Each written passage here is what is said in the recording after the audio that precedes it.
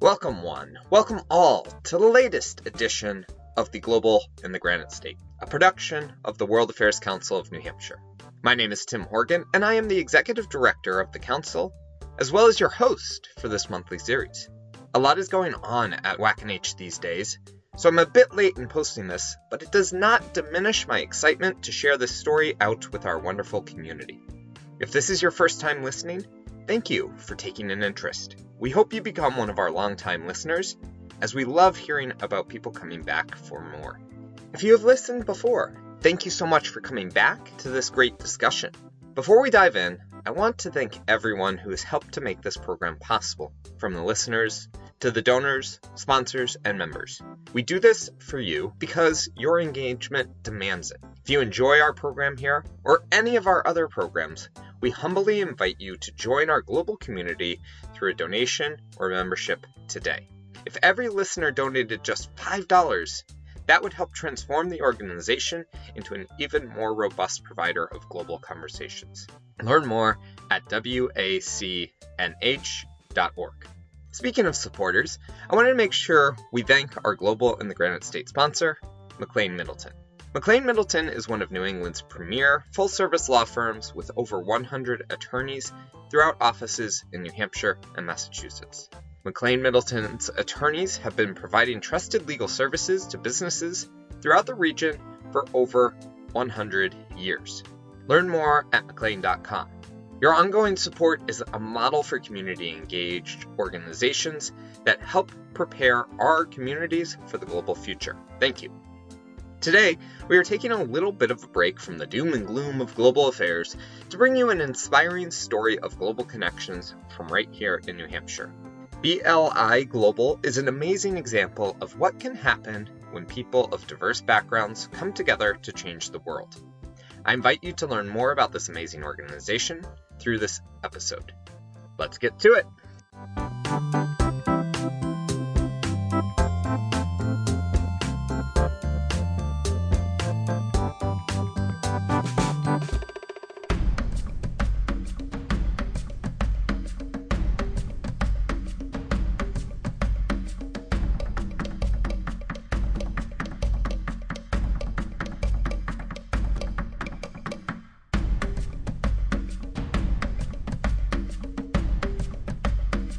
So BLI Global is Better Living Initiatives Global, short for BLI Global. And we do a lot of environment work within the communities. So we started out doing children's books as well as water and sanitation. And we are hoping to expand in doing other socially responsible activities. And our mission really is to inspire others to do good, but also we want to help promote sustainability and empowering people in communities. That is Maria Horn, co-founder and CEO of BLI Global, an international grassroots nonprofit organization based in Claremont, New Hampshire. I came across their work a couple of months ago and was excited to learn about a new organization working globally and connecting the state to the world. With many people in the state unaware of our global connections, not any of you, of course, as longtime listeners of this great program, but the story behind how BLI Global came to New Hampshire is quite interesting. Yes, so we actually started out in Uganda. I think it was maybe more than 6 years ago now. And that's where I was doing a lot of the education for children on what is climate action, what is climate change, and the environmental awareness side of it. And then when I met my husband, I moved over to the States and we decided to incorporate the nonprofit here in 2020. So we've actually been operating actively in the States since 2020, but the nonprofit has been around for a while. This is where my husband resided when we met. So basically our office is also in Claremont and we have a home office here. So that's why we chose Claremont. I don't think it was like, oh, we should go and live here, or it just happened to me.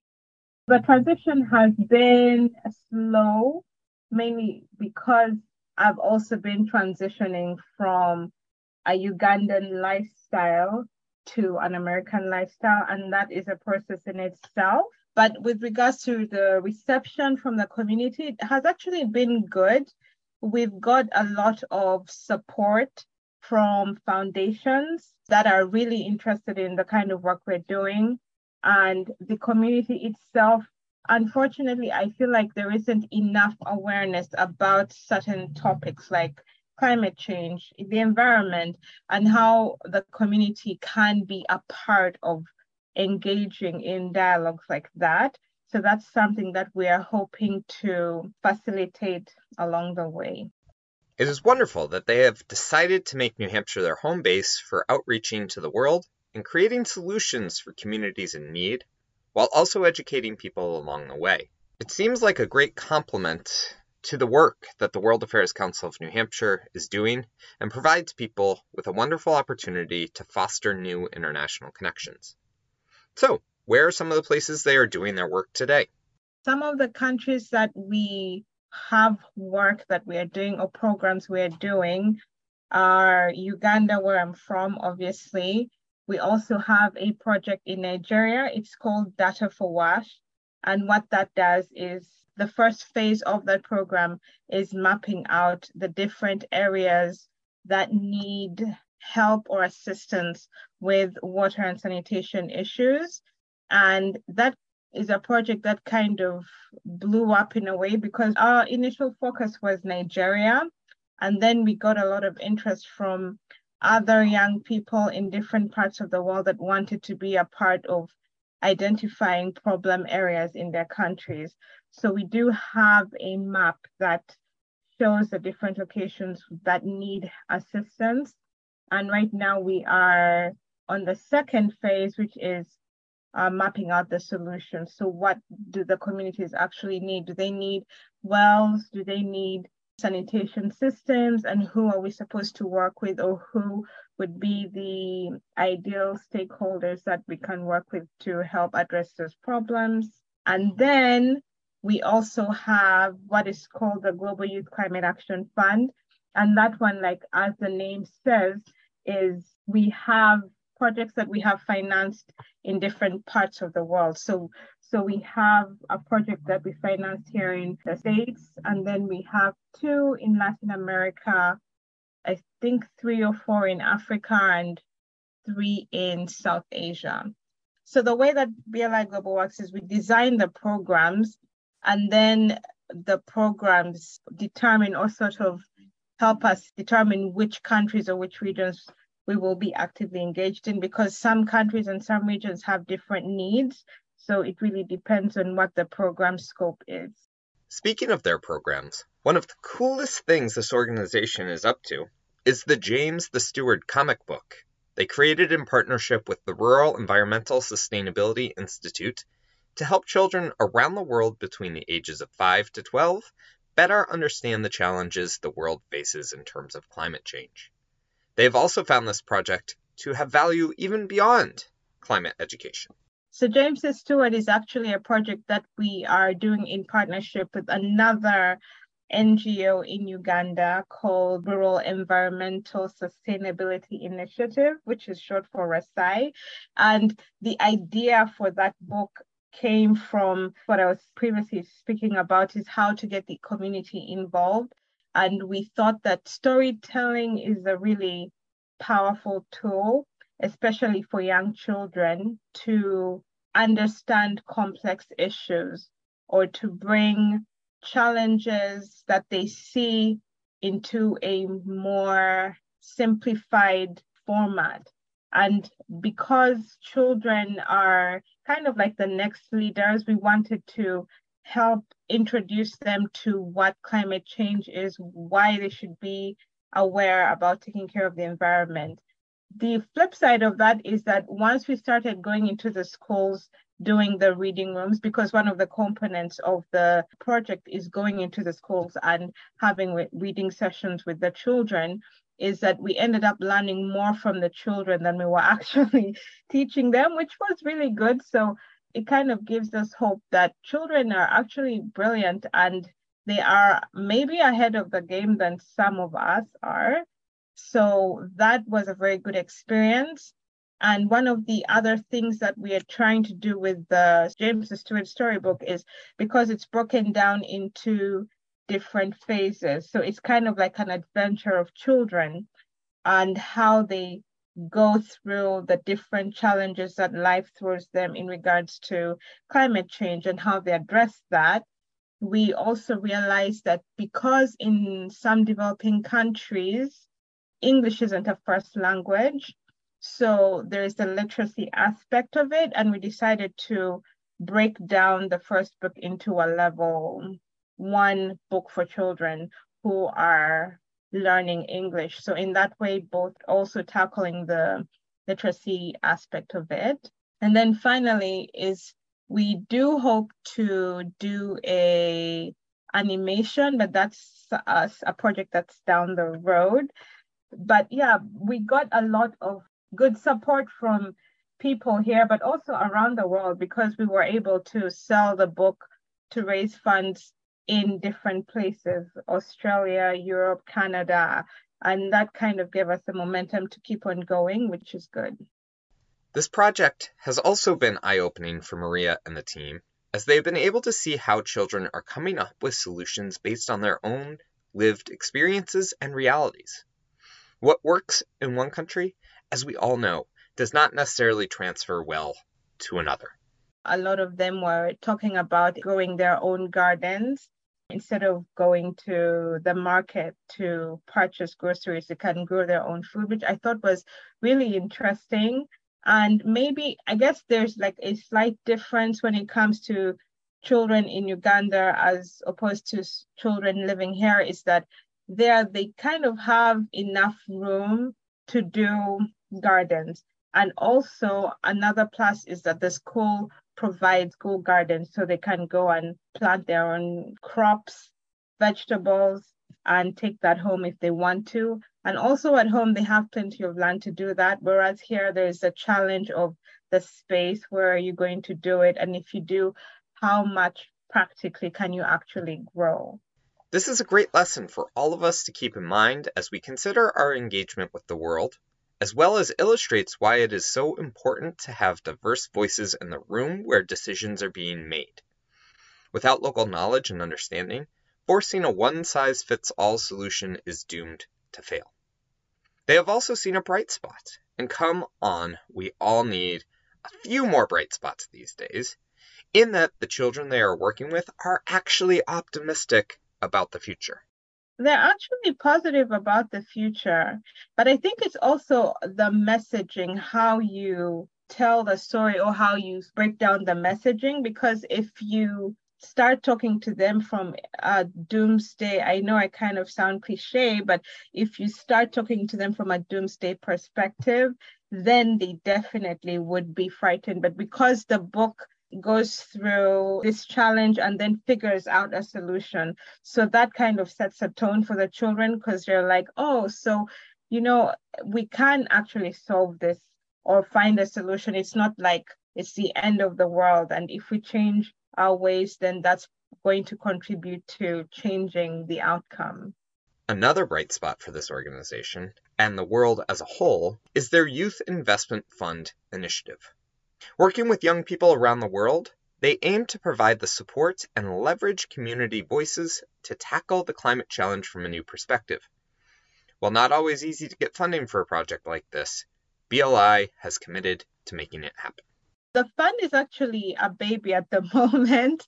It was birthed last year, actually. That's when we started it as an initiative, and now we just registered it as a foundation. But the idea of the fund is because I attended a lot of UNFCCC, that's like the upcoming climate change conferences, and I felt like they were talking a lot about what needs to be done, but the young people there were not impressed or were disappointed by the outcomes because they have incredible ideas and solutions.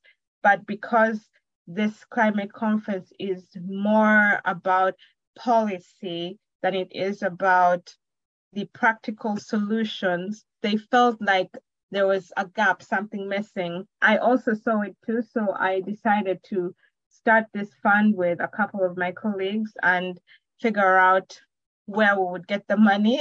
The idea was to start the fund and then figure how to get the funding. And luckily, we got a huge donation from one of the foundations here, and we were able to give out grants to 10 projects, so 10 grassroots organizations. And the fund really targets young people at the grassroots because that's where the most impact will be felt. It's really the community and engaging people at the grassroots level that I feel will have the most impact because they're the ones who feel it the most. And so this year is when we distributed the grants to the different organizations. And I think one of the things we learned is that there is a hunger for young people to do more. Young people are eager to do more. And I feel like there's not enough attention or enough support financially given to young people. They give them a lot of press and publicity and time to talk and speaking engagement. But I feel like at the end of the day, if you really want to support young people, back them financially and see what they do. And what they have done is pretty impressive to this point.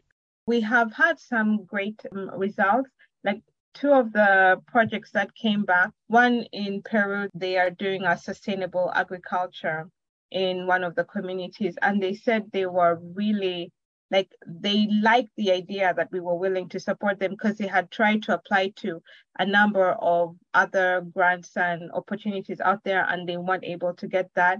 And also one of the things we try to do is make the application process as simple as possible so that they don't feel like it's a barrier to get the funds, because that's one of the challenges that they faced. And then there's another one that just concluded in Vanuatu, and it provides solar panels to a school because they didn't have electricity there for the kids to study. And so we thought this was a great idea for them to be able to provide that lighting so the kids can actually study and maybe, have a better future. Coming from the US, it always amazes me that something seemingly so simple as turning on the lights and having access to electricity is a struggle for many around the world. I recently heard of an amazing story where a country was rationing electricity, and so there were rolling blackouts across the country. However, they kept forgetting to shut things off in one region. That region saw an economic boom due to the reliable access of this critical input, until the government realized their mistake and shut off the power. In areas like this, solar energy can create an amazing change in people's lives, and I am honored to live in a state that helps to facilitate this opportunity for students in this small Pacific Island nation. With connections to people and programs around the world, one might rightfully wonder, how are they staying in touch with their grantees and ensuring the projects are successful? We have a team that's also global. So we have someone in Peru, he's a communications manager, and then we have two programs associates, one in Uganda and one here in the States. And then we have a storytelling person and an IT person in Nepal and the Philippines. So we kind of have that global mindset. And then we also have reporting mechanism for those who receive the grants. You have to show us that you've actually used the money for what it's intended to. And we also request them to send photos, pictures of what they've done so that we can see. And we also try to get references from the grantees to make sure that they're actually doing a good job. So, and also, I guess another thing I forgot to mention is that we do have a youth fund board, and the responsibility of the board is really to vet the projects and to make sure that the organizations receiving the fundings are actually genuine and need the funding. So we don't make the decision unilaterally. We have a team that does that. While they have a global reach, there are some great benefits to having incorporated the nonprofit here in New Hampshire? I think being in New Hampshire has been very eye-opening and has opened up a lot of doors and opportunities for us to do more. And I mean, it's a well-known fact that even just being in the United States, you are opened up to a lot of opportunities. And anyone who is looking at a nonprofit that's operating in the US holds them to a certain standard. And so we always try to maintain that standard, knowing that the donations you provide can be tax deductible and that you're actually doing work in the community. I think that's important because there's a lot of other organizations out there that don't do that, and that can really harm an organization's reputation.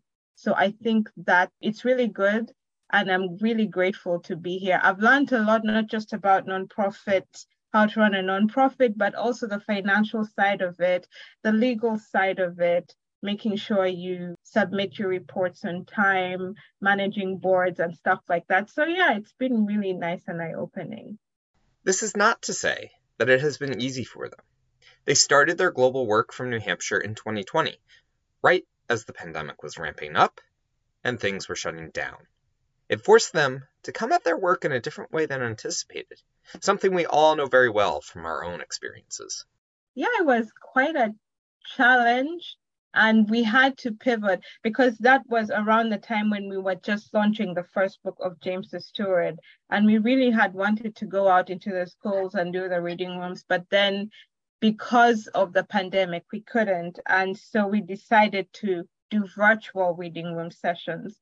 And thankfully, we got a donation from one of the organizations. They helped us to provide funding to do the reading rooms and also publish the book and provide it to schools at no cost. So that really helped a lot.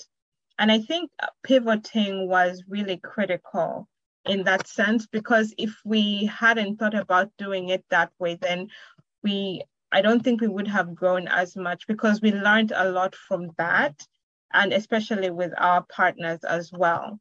So that really helped us.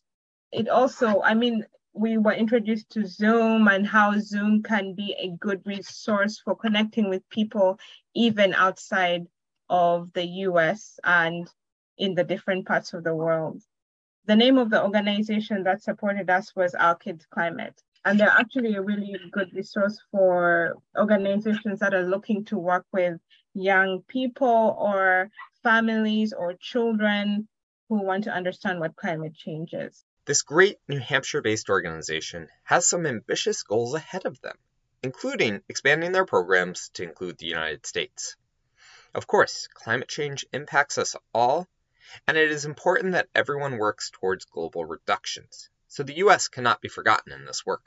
I started out with the global mindset of helping other people from countries such as myself, but we definitely do want to do programs in the US, and we have actually a couple of programs designed for the US specifically. So it's not something that's out of the equation, but also at the same time, the US does have a lot of resources that communities can tap into to address challenges. They have rebate programs for energy and housing programs. And these are things that you're not going to easily find in developing countries. So while people in developing countries have to depend on their governments aren't able to provide as much resources to everyone like you will find here in the States. And I think that's one of the reasons why I decided to do something, is because I felt the need to do something, even if it's small, in communities that need it. I want to thank Maria Horn for taking the time to share the story of another great international connection for the state of New Hampshire. They join a vibrant community of nonprofits and businesses that are working hard to make positive change in the world from the Granite State. Similar to how many people do not see how global events do impact their lives, many Granite Staters are unaware of these great global connections being made every day. It is our goal to uncover these connections, stories, and benefits that are driving our world and shaping lives at home and abroad.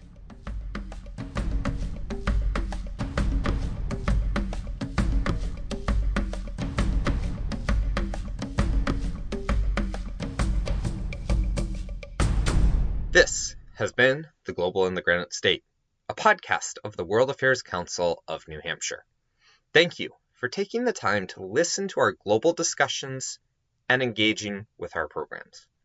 If you have enjoyed our efforts, we humbly ask that you support our work through a donation or by joining our membership. We need your support in order to keep things running and the doors open. Find out more at wacnh.org. As always, the producer, audio engineer, host, editor, promoter, content creator, and just all-around good guy is Tim Horgan. Our intro music continues to be admin by A.A. Also, and our interlude music is Tacopia by Kevin MacLeod. Thank you for listening. Until next time.